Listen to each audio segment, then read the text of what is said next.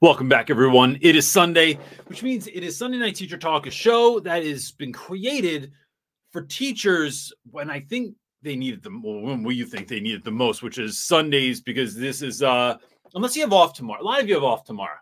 And so, yeah, maybe you're watching this on Monday to get ready for Tuesday, because I forgot my kids had off tomorrow. And I have a lot to get done. So tomorrow is a choose your own adventure kid day.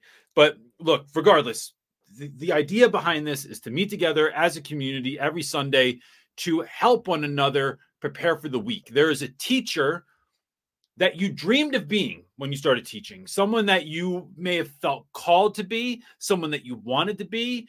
And what we're trying to do is show up and do what we need to do, get in the right mindset, get the right tactics so that we can show up on Monday, or in this case, Tuesday, to do the work that we have been given to do. So that's what we're here for.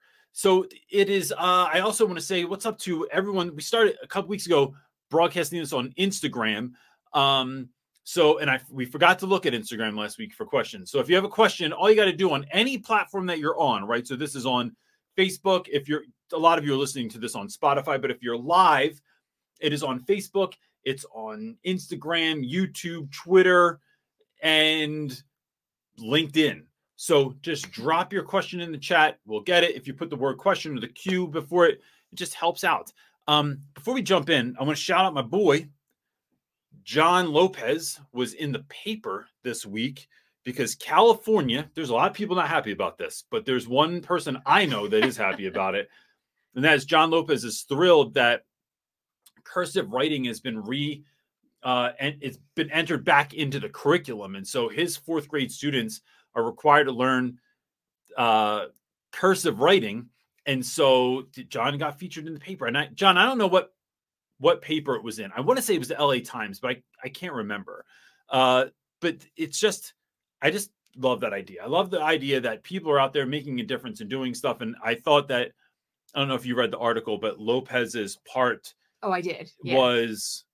I thought it was very Lopez. It was just like, but I just thought it was so well said that I don't know if I thought if I didn't agree with this move into teaching kids cursive, I might read what John said and go, I make you go, that's interesting.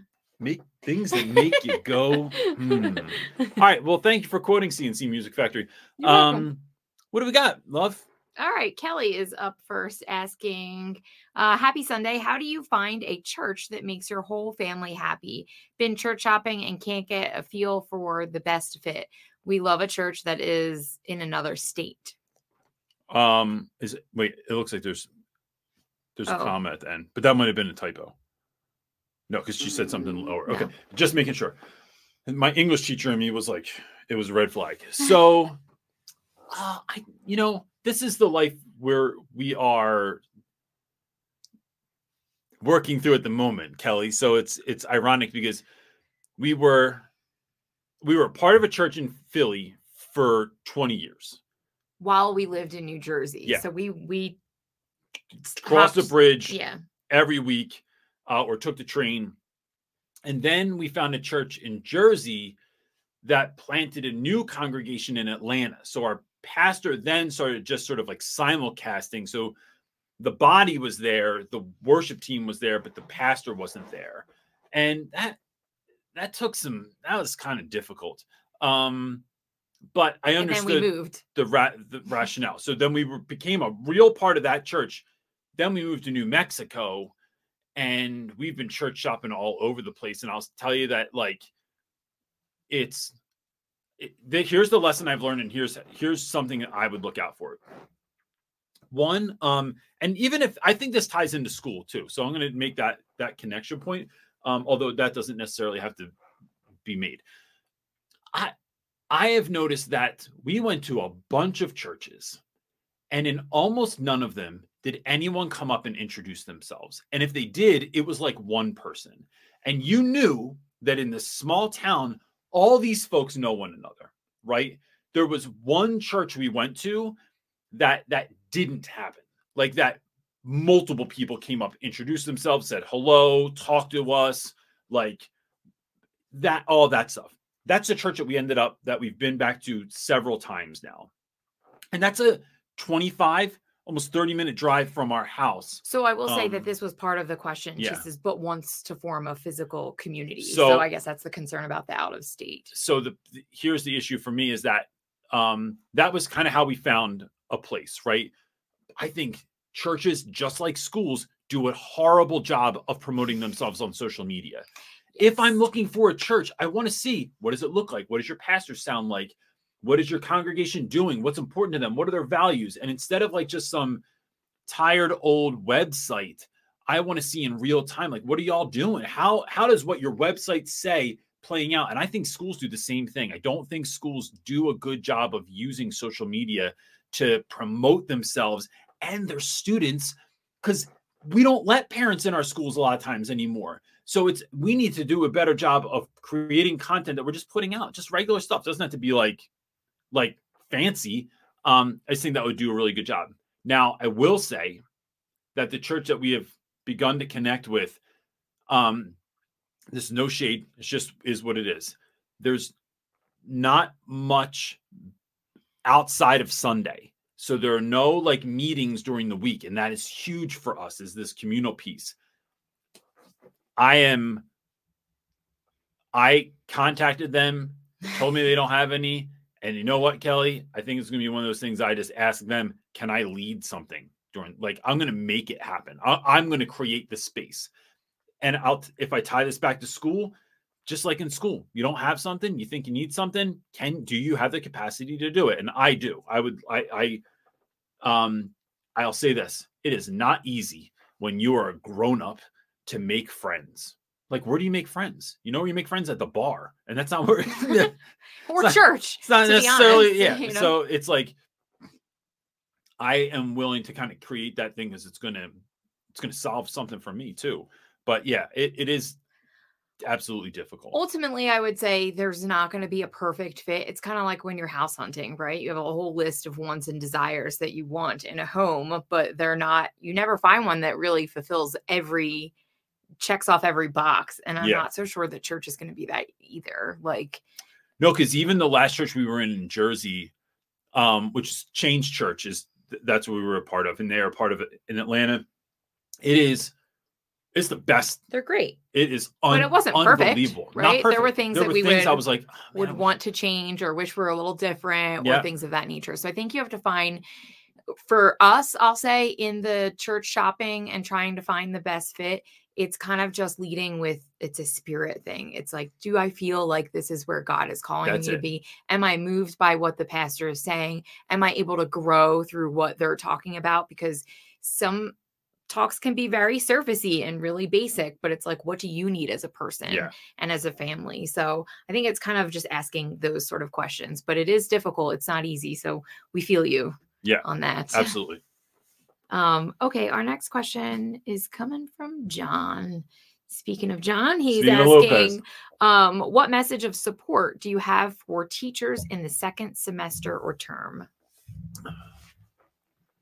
That's a good question. I think of second semester. To me, this can feel a lot of times like you were revived by winter break for about 5 minutes before you just thought, oh my gosh, I'm exhausted. And realizing that, it's so funny. We put so much stock in, like, can't wait for Christmas break, for winter break to come up. But then if you celebrate Christmas, it's like a day and a half of break, which is usually like last minute shopping and preparation. Christmas Eve, Christmas. If you're in Canada, you got Boxing Day. I don't even know what that is, but then you have New Year's Eve, New Year's Day. There's a lot of things in there. So there's not much time off. So then you go back to school and it feels overwhelming.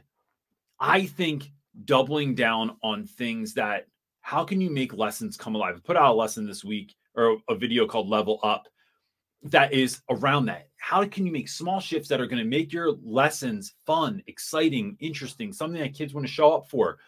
that things that make you want to show up for. I think that's part of it. I think especially in the cold winter months, that last year in West Philly, that was my hardest year. I had to make myself go do other stuff like that helped me. And I was trying anything, right? I was doing some weird stuff. I did like the cryo chamber.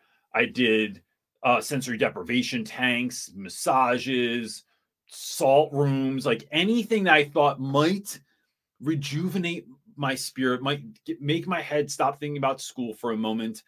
It was a lot of that kind of pouring into myself that was important. I think that's when I started going back to therapy, I want to say, but it's some of that stuff. But if you're not feeling it, then your kids aren't feeling it. And if your kids aren't feeling it, then like schools can be a living hell. So showing up and just trying stuff. And if it fails, it fails, but fail quickly. Don't fail slowly, because that's like a slow, agonizing death instead of like just get it over with and figure out if it's going to work or not. But it's just deciding. It's deciding that this isn't going to take me. I had an Instagram post the other day that was like, and I'm going to go this way for a moment, but what if you walked into your classroom like God sent you there? Like you were on a mission. Like this is the thing you've been given to do. Like feel that, right? One of my mentors said recently that God doesn't qualify. It doesn't. What did he say? Oh, snap. I'm going to forget my own post now. God doesn't call the qualified. He qualifies the called. And so showing up like you're going to give it your all, and show up like you were sent there, like you're on a mission, instead of just like, I got to be here. I have to be at school. I have to be here this day. Like, that's why Mondays never bother me, because this is my job. This is what I've been given to do. And so I think showing up with that like coat of armor on and going in there and handling your business, it hits you different. Good answer. Thanks. John Fox is up. Johnny Fox up next, asking, if someone wanted to start a YouTube channel, what advice would you give based on what you've learned over the years?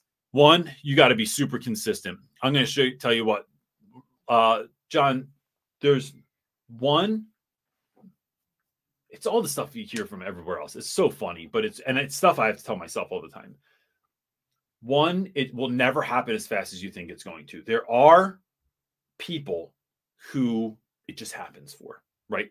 They just grow large. I can't really figure it out. It hasn't been my experience.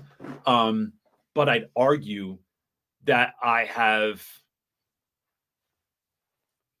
not just made the switch to full-time. Not many people could make the switch to full-time. Like we've made good decisions with regards to business and things of that nature, I think. The other thing is you cannot watch what other people are doing and compare. Like some folks' growth is going to be quick. Some folks' videos are going to hit sometimes, and you're wondering like why yours hit a certain threshold. And the third thing is, and this is for your life. There are things we hit now that when I started YouTube, if I thought I could get 100 views on something, man, I'm going to be thrilled when I get 100 views. You get 100 views, it happens a couple of times, and you're like, man, but if I could get 500 views. So you're constantly playing this game of if-then. If I get to here, then I'll be happy.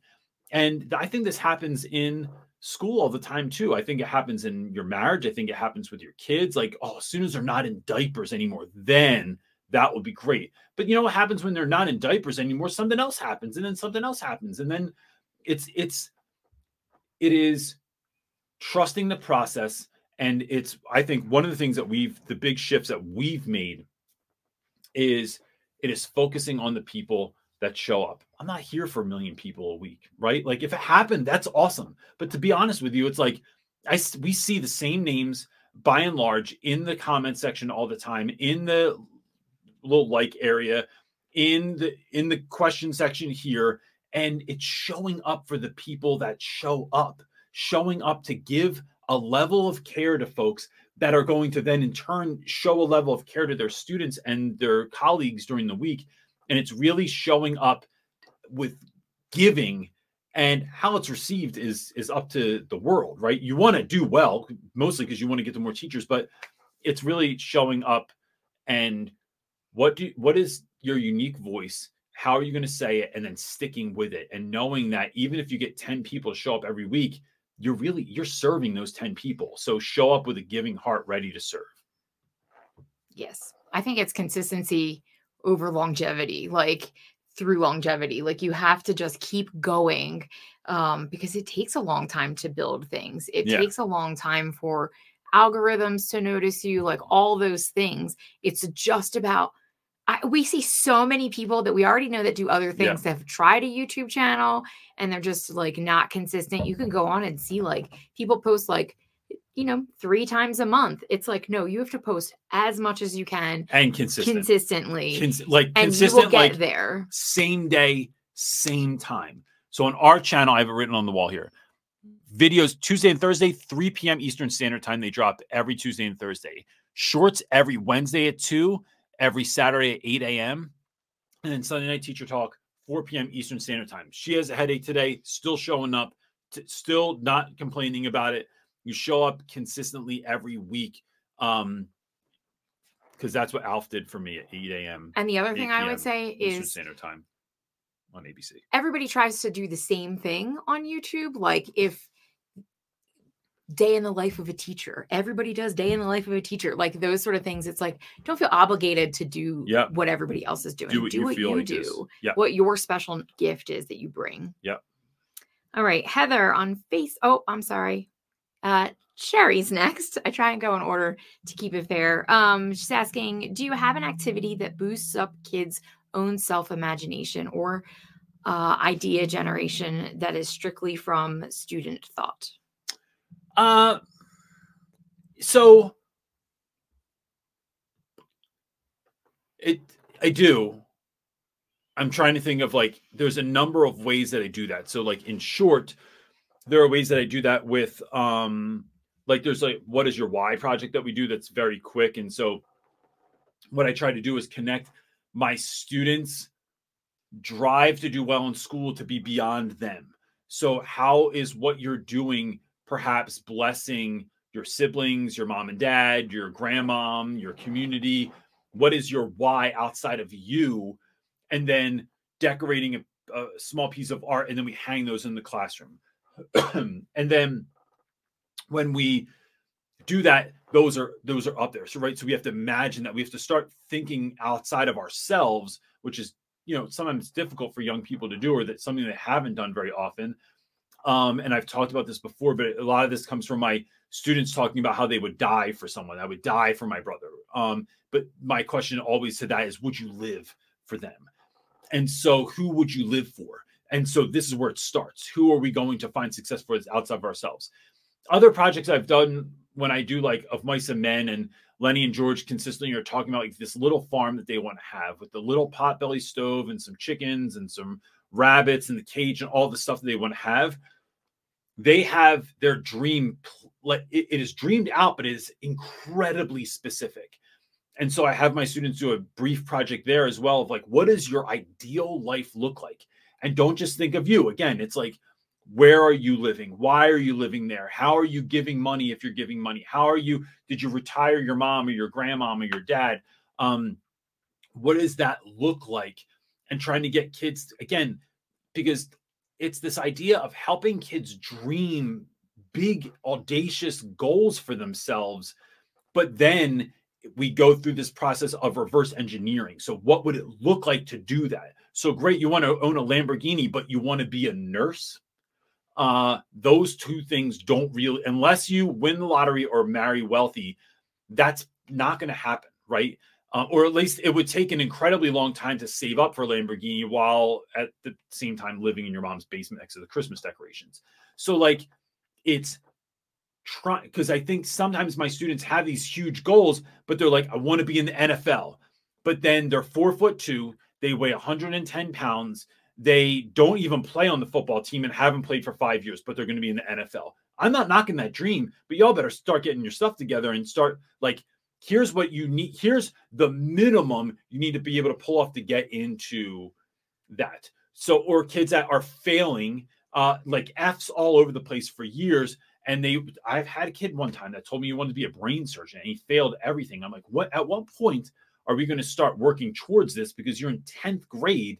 You have 3 years to get into college. No one's going to let you work on their brain legally with these grades. It's just not going to happen. You're going to have to go to Tim's automotive and brain surgery repair shop, and that's how you're going to learn. So it's like helping kids to kind of dream outside in that way, envision this life, but then build a practical plan to get there so that you can achieve it. I hope that answers your question. All right.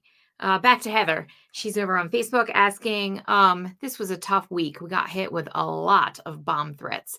Spent a lot of time on lockdown. Sent my PTSD soaring, trying to figure out how to deal with my own issues while helping students. Suggestions? So Heather, this is one of the, first of all, I'm really sorry that happened. I've had any number, and not a compare game. I've had, but just in a way to sort of like, I don't know. Empathize with you, maybe. Yeah. It's like having horrific moments happen at school. And like at my old school, I had a former student that was killed just this year on New Year's Eve. It wasn't someone I knew very well. I had him in my class. I didn't know him particularly well. He's a junior now. And even though I didn't, I got that text. I was at the dollar store and I got that text, and it just like, it hits a certain part of me of like all the kids I've lost over the years, a lot of students. And it's hard to kind of show up to do the work. I cannot underscore enough how important something like therapy is when these things happen. And I know I bring this up a lot, but it's not just sharing that you're going through something. It's having someone that knows how to walk you through. It's like having a travel guide. They can't make you do the walk. They can't make you climb Mount Kilimanjaro, right? But they can show you how to get up there.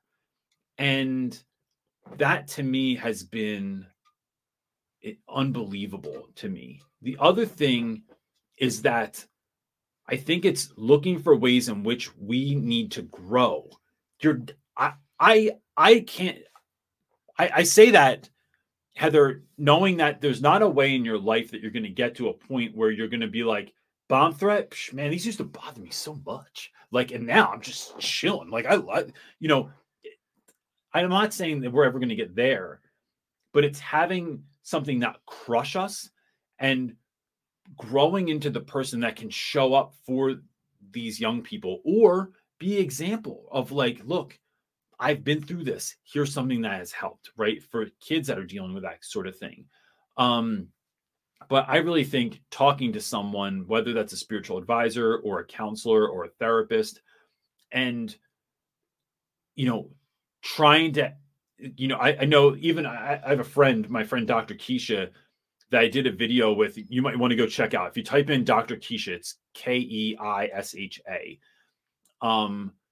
We had a conversation. She talked about things like why your brain can't make rational decisions when it's in crisis mode, when you are dealing with trauma, and then how you can step yourself down in the midst of those moments. Because when we are in charge of the care of young people, that's one of the overwhelming things is like, oh my gosh, I am in charge right now and I can't even think straight. I'm so mad. I'm so angry. I'm so hurt. I'm so depressed. I'm so sad.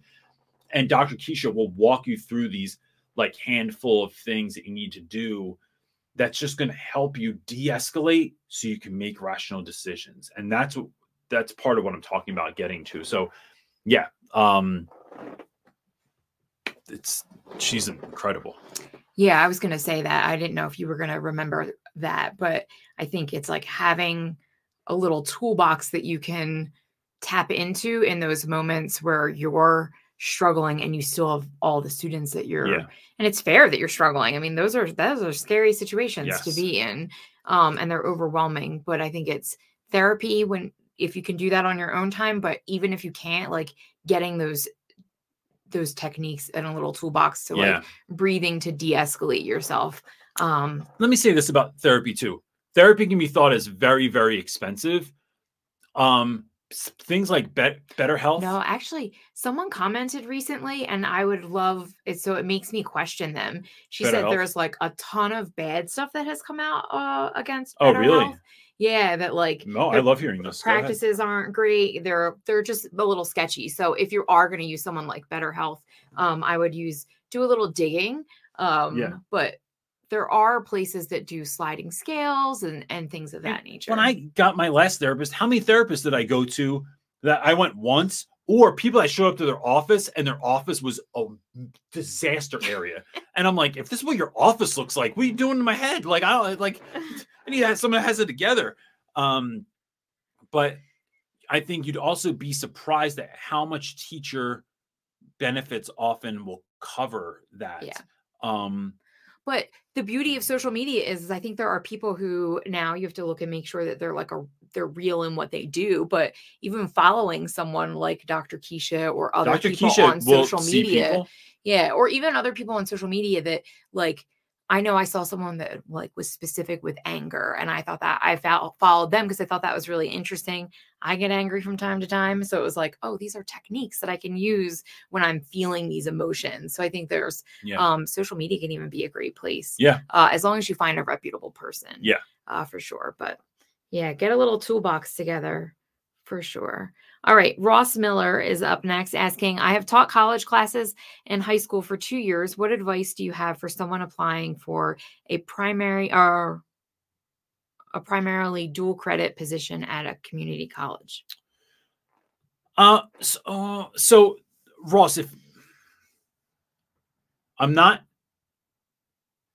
are we talking about like what steps to take to get that particular position, or like teaching advice for that situation for someone that's teaching in that space? Can you put it in the chat for us real quick and just let us know? And then if it's still there, even one of the moderators can like give us a heads up when that pops up, just a little bit of clarity on that, because I'd love to answer it, but I'm not sure which part of that you're asking a question about. Do you want me to maybe this goes with it. I just saw this. I would take the opportunity to work on my instructional design as a whole, video, web, and text resources for learning physics and science content, things that would be asynchronous in nature. Does that help? Go back to that, please. I'm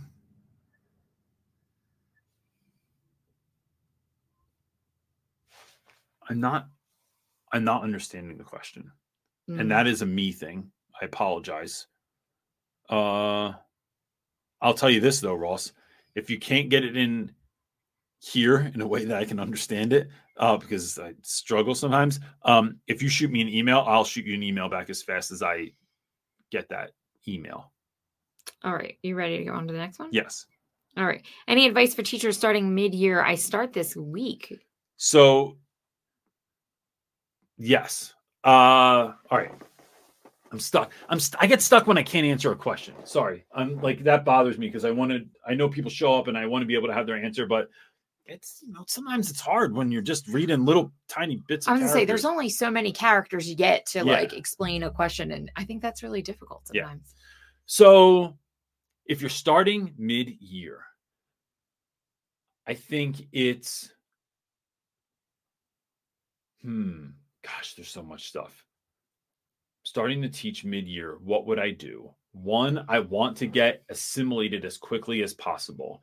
So I would really make sure that we are getting in there, knowing students, knowing exactly what you need to teach, what you need to accomplish this year, and then doing your best to really like understand where that is, so we know where we are and where we need to go. It's getting a clear understanding of where your students are right now. So looking for any documentation or grade, not just grades, because that might depend on the previous teacher and whether or not and not knowing why they're not there. It's like, were they good? Were they terrible? Did they get fired? Did they're having a baby? Like what were some of those things? But like, do you have any testing scores for those students? I think the other thing is, there's no time to waste, right? You're about halfway through the school year. So just showing up and trying to let kids know that you want to be there. Like, I think I think so much it's showing up and letting people know, I'm so excited to be here. I'm so thrilled that I get this opportunity to teach you in the second half of the year. And so here's what we need to do. And that doesn't mean there's some folks that see that as showing up and saying those sorts of things as being weak, as being not strong enough, not tough enough. I need to let these kids, I know business. I think you can do both. I smile and say no at the same time. Like, can I go to the bathroom right now? This is not the right moment for this, but I'm so glad that you asked that. But if you ask me in 10 minutes, I might have a different answer for you. It is looking for the kids that might be quietly suffering. So it is showing up, trying to get a sense of what's going on as quickly as possible. Really start talking to students, start talking to teachers, start trying to make connections as quickly as possible. Being in the hallways, being in the lunchroom, like just trying to be, and this doesn't mean your whole lunch period, but it's like, can you go down for 5 or 10 minutes, sit with some kids, ask them about stuff? Like they know the school. So it's asking kids the things that you need to know about the school and then making those connection points, putting them in the driver's seat in those conversations. I think that that's just such a great move, and try to have fun, right? Like, school should just not be drudgery. It should be fun. And now you're coming in mid-year, and my guess is there's a mixture sometimes of the anxiety, of the fear of going in mid-year, but there's also being really excited about it. There's a lot of teachers that excitement is coming down. Don't let them grab you and pull them down with you. You need to help raise the thermostat. I once worked with a woman several years ago that came in mid-year, and her energy was it was a little bit suspect at first. I'm gonna be honest with you. She is so excited. I was like, this isn't even natural. I don't even know what's going on. I'm excited and loud person. This woman is taking it next level. But I took that as a challenge of like, no, I can't. This is like, I'm being outshone here. Like, I need to step up my game and like bring it. And it helped me to raise up to that next level. Be the teacher that your kids need you to be. Be the teacher that they're waiting for. And help raise that level, help raise that thermostat in the school of not of judgment, but out of just love, of just showing up and being great and knowing that that's going to raise the thermostat of the people around you as well. So yeah, have a great time. If you need anything, please reach out and let us know.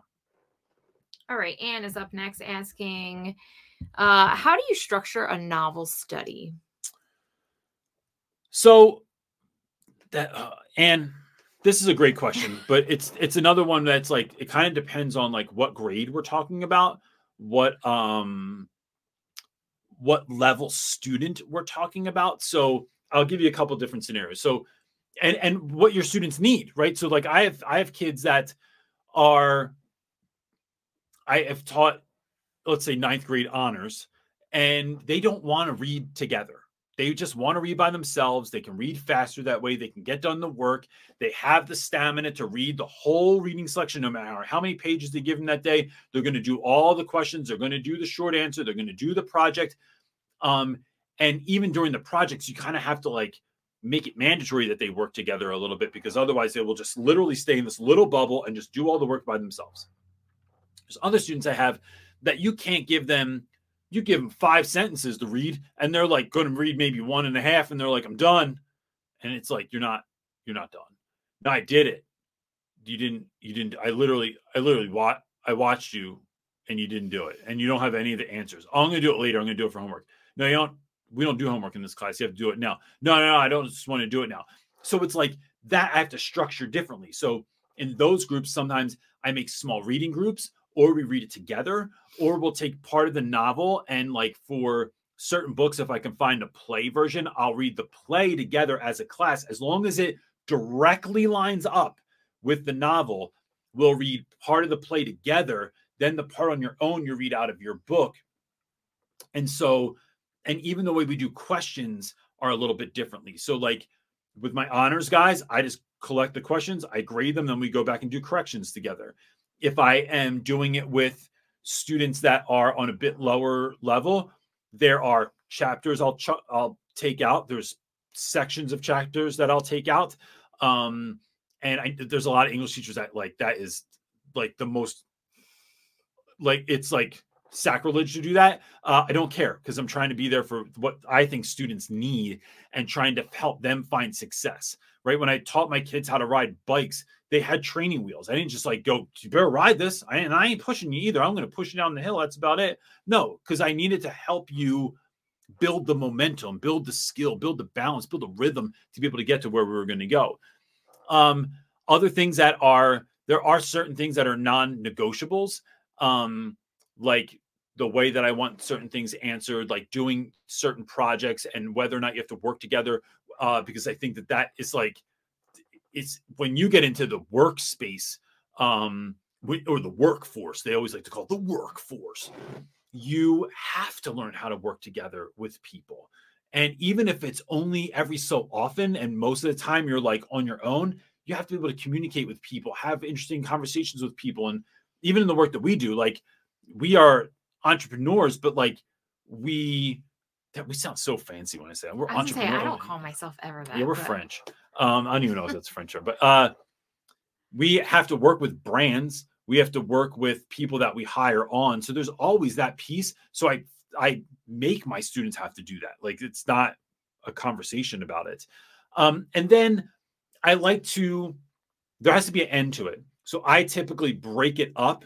I can get a novel done in about 5 weeks, depending. Like if I have 5 weeks of straight school, like Monday through Friday, and we're not missing class for a day off or for a pep rally or anything like that, 5 straight weeks, sometimes it's going to get me through a book. Then it's a week of review and an assessment at the end of it. I also do quizzes every Friday to check for understanding of where everyone is. So there's a vocab quiz every Friday and a quiz on whatever like we really dove into that week. So that's, I hope that answers your question, but that's a lot. That was longer than I thought because I would have switched the camera. I like I just you sat here. I'm like, okay. Standing there. No, I don't. But that was great. Let's move on to Megan's so far question. apart this week. I know. Look. Go ahead, read the next question.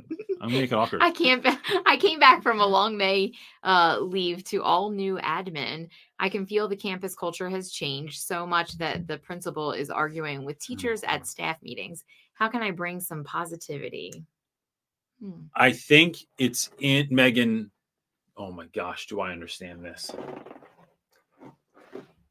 I've seen maybe some success, maybe. Usually it's just met with aggravation and like it's too little too late. But there are folks that like, we had 6 principals in 3 years. Folks that tried to start committees that would celebrate everyone's birthday, that would do nice things for the staff at large every so often. But you felt like that, I think a lot of that was met with skepticism and with aggravation because it wasn't coming from on top. It was coming from, it was teachers doing more things to take care of teachers. And like this way that was, I won't say cold, but like, I don't know, like it was a committee, right? What I found is that trying to find the other people that are not just annihilated by this, being around one another, right? This idea, this biblical idea of like iron sharpens iron. Being around that is going to help you all fuel one another. And then it's like in the Care Bears, right? Like if a bunch of Care Bears did the Care Bear stare, I'm dating myself right here, and there's like 4 people that know what the hell I'm talking about. But if a bunch of Care Bears did the Care Bear stare, it was a lot more powerful than one Care Bear doing the Care Bear stare. So you're looking for other Care Bears to do the stare with. And then I think it's creating a culture, an internal culture of nothing breaks us, nothing's taking us down. Like, we're going to be there for one another and do these fun things. I ended up in my last year in West Philly. I used to do lunch twice a day with my students, and students would be allowed to eat in my class. I moved that to one period a day because I created a place for teachers instead. And the idea was, you can invite people into this, but I am not sitting here talking crap on everyone, not talking crap on the admin, not talking like bad on the students. I'm just not interested. This is a place to take a rest, to take a beat in here, and to just be around one another and to affirm one another and build each other up. You could bring your problems, but know that if you did, we were always going to talk about solutions and trying to help one another out. It's a supportive community. So to me, it's doing little things like that. For me, it was doing little things like putting googly eyes on stuff and just silly things that would like make people laugh, leaving things in the printer, which people do all the time, but then leaving stuff in there that I thought was funny. It was like just trying to create a culture of positivity and of goodness that was attractive and funny and that more people would do, is how I've only ever been able to do it. Because I think that it's those small, unreasonably hospitable and kind things that no one saw coming that surprise people with joy, make it contagious, and then make them want to do it to someone else. Okay, up next is Elizabeth on Facebook asking, what do I do if admin totally switched my classes and I am teaching grade levels and classes that I just don't like? All right, Elizabeth. I'm taking a breath here because there's the Reynolds answer that I'm going to give, but I'm trying to make sure that I am being fair because I don't know you. I don't know your school. I don't know your admin. I don't know your community. I try to check my privilege a little bit to where I can, but these sort of things aggravate me. Why do they aggravate me? Because it doesn't empower teachers, and it certainly did not have students in mind. Like, whoever made this decision, I don't know what it was made for, but it definitely wasn't made with thinking of like, oh, this is the best thing for kids. These kids will definitely do better this year if we like take Elizabeth's schedule and flip it on its head and put her in this new, like, what? So first is a meeting with administration, asking for clarity around like, well, why do we do this? And you got to remember, education's only ever about students. That's it. It's not about test grades. It's not about grades. It's not about our scores for our school's average or anything like that. It is, are we meeting kids where because all that stuff's going to be met if you do this. Meet kids where they are, figure out what they need, help them to get to the place that they need, and by meeting all those needs that students have. And so it is showing up for kids. Then it's asking, what are the expectations on the students and on myself for the remainder of the year, given that all of a sudden in January, everything's flipped on its head? And really getting that like in writing. I want to know exactly what I am expected to do. And I'm curious, what is your vision for how this was better for students? And then how are we going to really make that happen? I also want, then for that to happen, I'm going to need this time. And these are things I have gone to admit. I'm not just saying this like it's a good idea. It's stuff I've done where I have had things flipped on their head so badly, like in October even, where it's like, all right, then for me to do that, I'm not leading after school programs, which are mandatory for every teacher at my school. Or I'm not teaching that 6th class, I'm teaching 5 classes, or I want an extra prep, or instead of teaching an elective, I'm teaching a study hall so I can get work done. Like, here's the monumental task you just put on me. Now create the time and space for me to be able to do it. I want the supplies that I need to be able to do it. Like, there has to be, like, you're solving a problem this isn't like, hey, you're lucky to have a job. It's, I'm solving a problem for you. And if this is really a time in our school, because you might get met with an answer where, you know, I've had situations where like someone got fired, someone passed away, somebody quit unexpectedly. I'm willing to rise up. So then I hear that and I'm like, all right, like here's what I need. And I'm going to get us through this. Like we can work together to make sure these students have the class that they need to have the highest level of success that they can possibly have given the situation.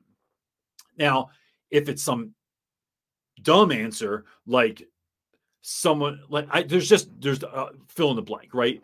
That is nonsensical, that is made out of weakness.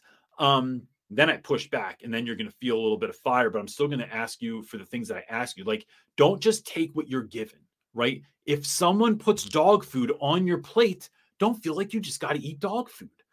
Instead, you're going to them. Now, look, dog food, we might be in a plane crash in the middle of the Andes Mountains, and all we got to eat is dog food. Listen, grill it up because I'm eating it.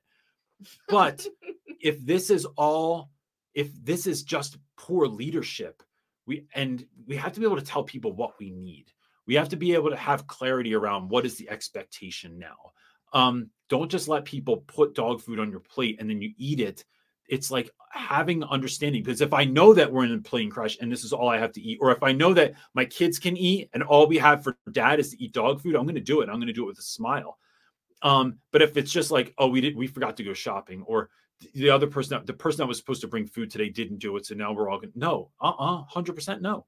So it's asking some of those questions as well, but it's pushing back. Teachers have to understand that they have more power than they think they do. That don't just take what you're given. Push back, ask questions, ask for expectations, find out they're the leader.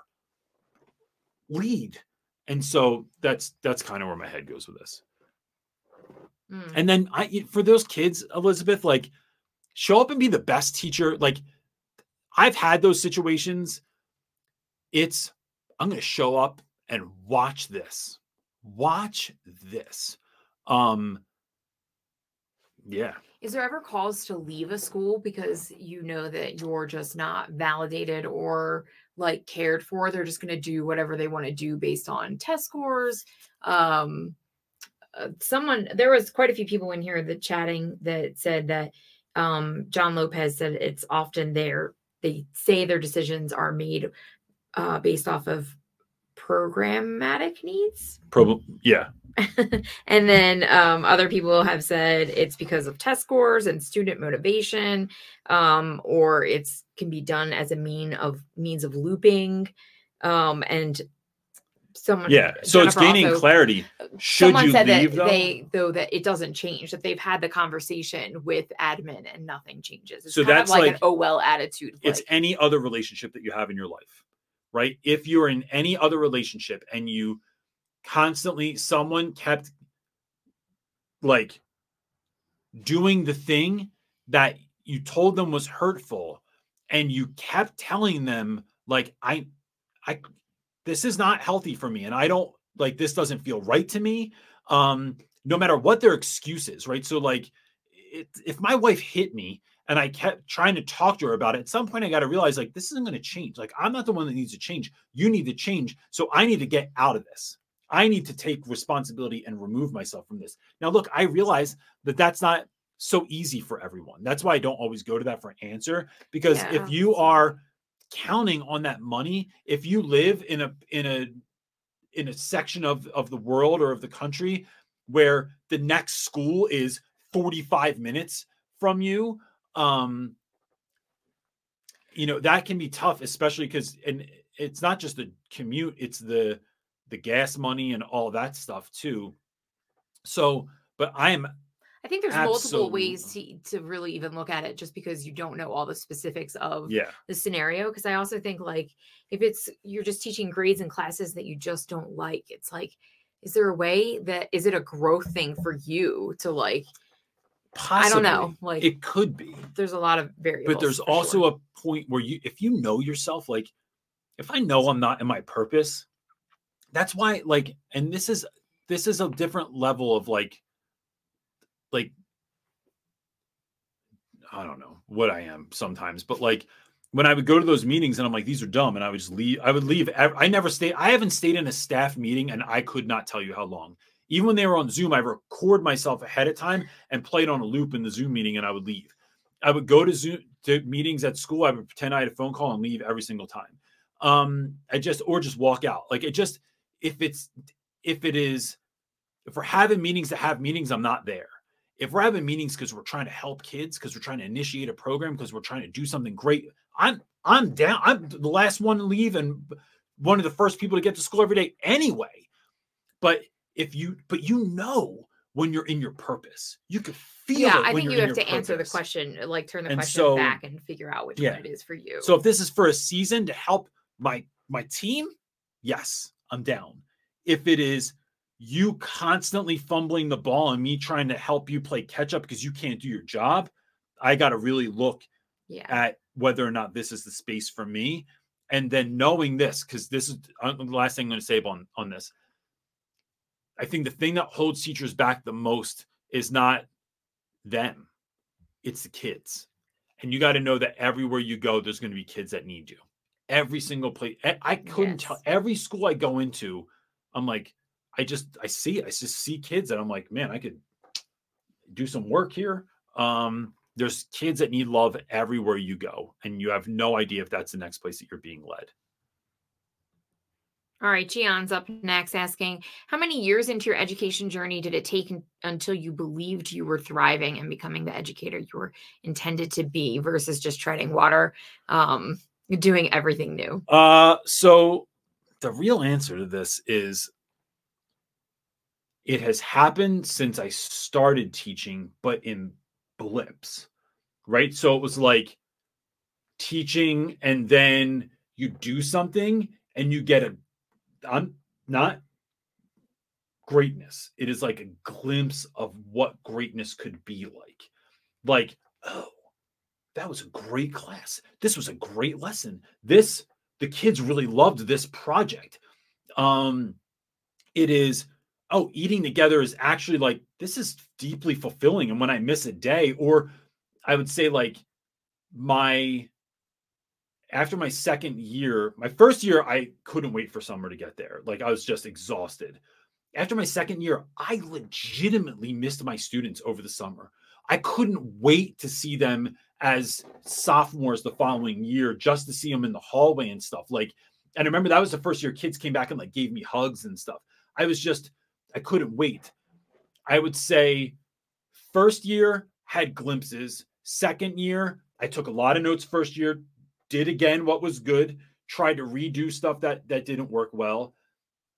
Third year, I think you start finding a balance of, okay, these are the things that are going to be asked of me to do here. Like you just start finding your footing a little bit. Like it's like the waterbed's not going like this anymore. It's like, all right, this is still weird and I might throw up, but like I'm getting a little bit better.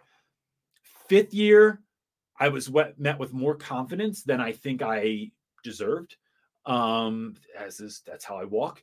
And so, because my sixth year, I changed schools. That's when I went from Camden, New Jersey to West Philly. And I had my ass handed to me. I mean, like it got real quick. And I realized that so much of my success had been predicated on my relationships and not on my ability to teach. And that was an eye-opening moment for me. And then every year after that was like, how do I get better at the pedagogy piece of it? And so, yeah. So it's like, but I'll say this,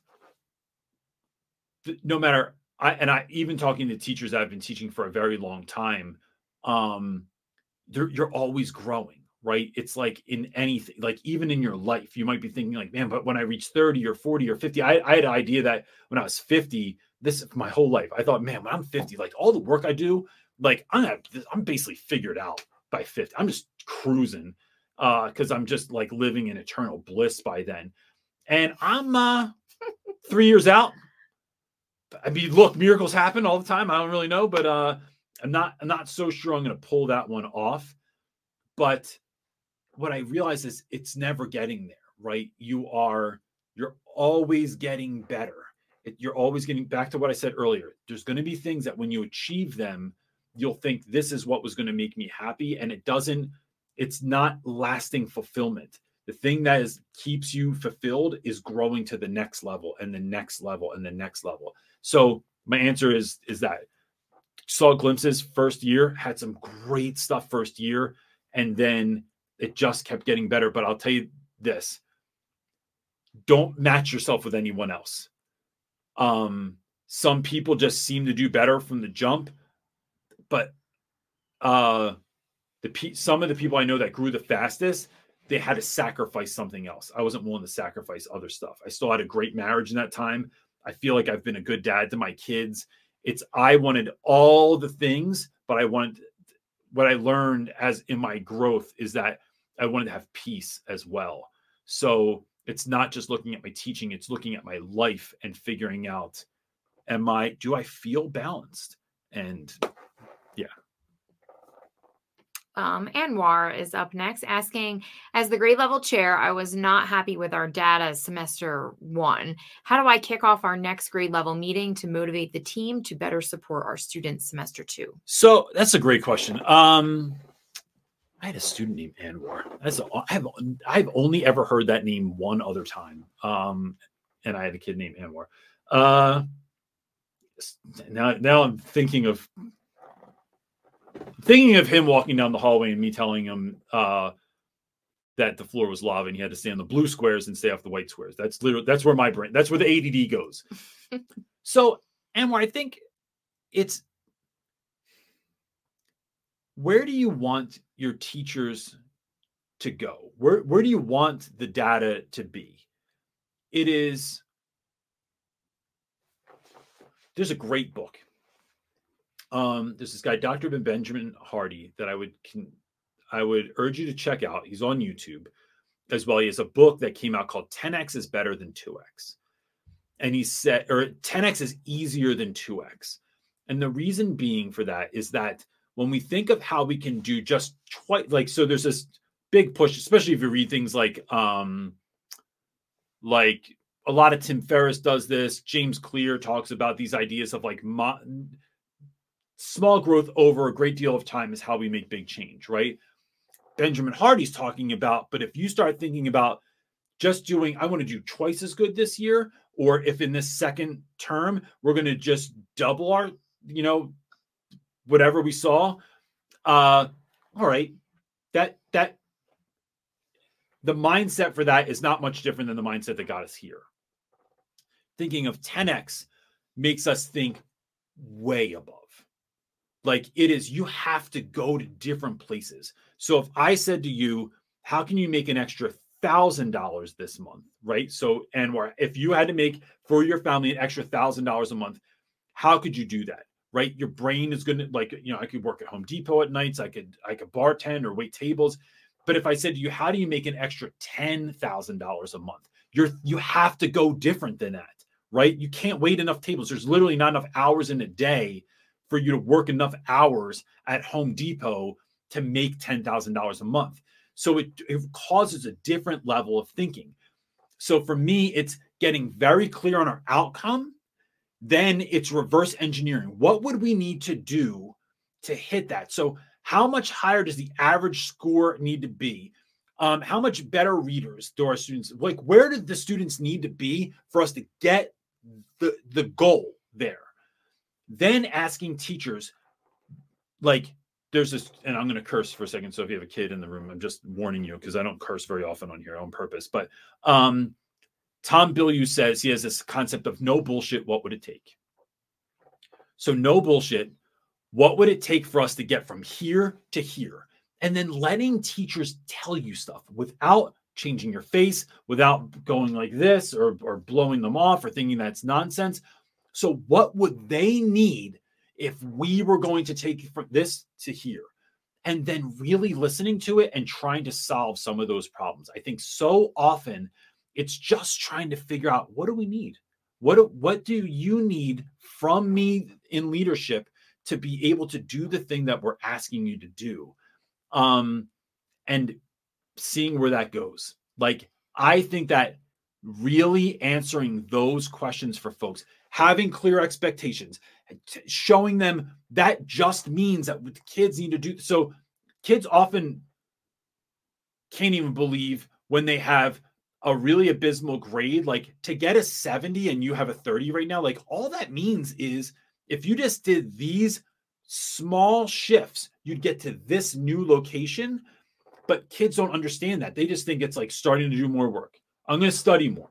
I'm going to do my homework more. It's actually, bro, if you did half your homework every night, right? So if you got 10 questions in math and you did 5, right, you still fail, but now you're great. You have 50% higher grade than you did before. Like it's kids don't understand that particular part of it. And so then if you can do half of them, could you do one more? Could you do 2 more? Now you're passing, right? So all I'm asking you to do is just do half. Now, if you do 2 more questions, now you have a 70. Now you passed, right? Now this is a different game. So I think it's getting folks to kind of think outside the box, and then what do they need? What do you need to succeed is the question I would ask. It's also not damning them or judging them. It's putting them in a position of no bullshit. What would it take? Like, what do you need? If we could do anything, if I could get you a massage every Thursday, like would it help it would be nice, but would it help your students get higher grades? And then seeing if that works. And my friend Allison Apsey, that's the advice she gives a lot. And it's really, I think it's strong. What you got? So much conversating in the comments, which is great. I love seeing everybody that's helping. We're at an hour and 2. So Instagram's going to boot us if they didn't already. They probably did. I have one last question. If you want to take it, it's a good one. Bridget is asking, do you have any advice for working with teen boys who have been involved with knife crime, drugs, gangs? I'm struggling to tailor to them as well as supporting the needs of other young people. So, oh man, I know I left you on a doozy. It's not a hard question. It's just like it's a full one. There's a lot to talk about in that. Here's my example, Bridget. I once had a young man whose brother's best friend. So a friend of theirs was. I'll give you the story. Young man I taught. A friend of his was killed. They had a vigil for him, which is a thing that they do in the city all the time. But the opposing faction knew that all these dudes were going to be there, so they came and they shot it up. And somebody very close to my student was killed. And his brother was chased and was almost killed. That student didn't come to school that day, but he had to come up and get something from someone else. So he comes up to school and he's dressed all in black. And I know exactly what's going down, right? It is a time of retaliation. And so I can't hold that student. I can't make them stay in school. But this was one of those first times I had a conversation with a kid where it was like, what do you want in your life? Like, you're caught. There's so much of this you make important, right? We make things in our lives important all the time, right? They can't let you know that they did this to you. They need to know that like you mean business, that you're not weak, that like, but what do you want in your life? And then who's most important to you? And so it's really thinking about who outside of you is important. Like, who do you live for? And so this kid had a younger sister. His brother was caught up in the streets. He had a younger sister. Dad's never around. Dad had 2 families, he found out later. Mom works her butt off, 2 jobs to try and keep things, like keep the lights on, because dad doesn't help or anything like that. Just shows up, lives on the couch every once in a while. So my question to this dude is that, like, who are you living for? And then now prove it, because you're not living for anybody when you're running around the streets and getting revenge on people. Like, that doesn't help your family. If your family is your core, is who you care about, like, do you care about anyone beyond your sister and your mom? Right. And so who can you live for? Because I'm telling you, the game you're playing, right, getting caught up in the streets, and I know this because I've worked with kids for so long, no one ever wins that game. No one retires from drug dealing. No one's like gets to a point in a gang where like, you know what, guys, I put in 30 years. I feel good about the move that we've made and the money that we've made. And like, I think I'm going to retire. No one has ever made that decision that I know of. This only ends badly all the time. So, but I can tell you that even though you think what we're doing is nonsense in this class, it's a game, bro. And right now, this game that I can teach you how to play and then help you walk through it is going to help you create a life that is sustainable, is enjoyable, is purposeful. And what if we're making enough money now that's safe, right? You got work ethic. I see you staying on the streets all night. Now you got work ethic, but apply that to something that you're not looking around, that you're not watching over your shoulder. You're not afraid someone's going to get shot or ripped off or whatever. You put that work ethic into what I'm talking about. And now we are creating a life where, wouldn't it be nice if you could help your mom out? Wouldn't it be nice if your sister didn't have to stay at home alone, but had a place that you had 2 bedrooms, you could hook it up, you could decorate it for her? Wouldn't it be nice if for her birthday and she wanted to do something with all of her friends, you could afford to do it? Like, this is a kid that, like, the night before, I remember the night before, he had gone to the store with his mom and her debit card and her credit card got declined. And he was so embarrassed. They were standing there with all these groceries. They couldn't buy anything. They had to go home and eat whatever. And I'm like, why would you let that happen to your mom again? Like, why don't you do the work? So, because I'm telling you, I said this before, but like, kids are always willing to tell you who they die for. But I'm curious who you live for, who you showing up for, and then prove it. And I know school's hard, but I don't care, because it is the answer to your question. I'm not saying you got to go to college, but what do you dream of doing? And then knowing that you can get there. And then it's helping. I think the next part is putting students in opportunities where they can see people that might have come from struggles, not necessarily their struggles, but struggles, and created something. Oliver Wendell Holmes has this idea that once a mind is exposed to something new, it cannot be unexposed to it. So if you take your kids to a business that was created, or a company that was built, or a nonprofit that was created by someone that has come from extreme circumstances that is now living in their purpose, they start to see themselves in other people, and you can't unsee that. It is taking your students and exposing them to things, especially the kids that are caught up. And I've done tons of trips where I got on those trips and folks were looking at me like, that's who you're taking? Yes, because this is who needs to go on this trip. And so I would start thinking a little like sort of out of the box like that, and then having those real conversations and letting kids know. The other thing, last thing I want to say is that they matter. Like, bro, I'm taking this time because this ain't my job. My job's to teach English. I'm doing this because you matter, because I love you, because you are worth something, and you're treating yourself like you're not worth something. You were born a Porsche and you're acting like you were born a beater car. Stop it.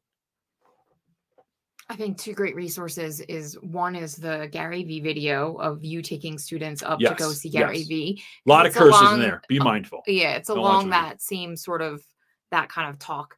And Father Gregory Boyle, if you don't know him, he like works with there's a doc. He owns it. He started a nonprofit called Homeboy Industries. Look him up. There's a documentary based on him that is on all like the free platforms like Freevee and stuff like that, I think. Check that out. It'll change your life. All right. Cool. Gang, that's it. If you wouldn't mind hitting the like button, it helps us get out to more people. We have some stuff coming up we're excited about in these next few weeks. And that's it, gang. I hope that you have a wonderful week. And if you have the day off tomorrow, have a great day. Anything else, wife? Nope.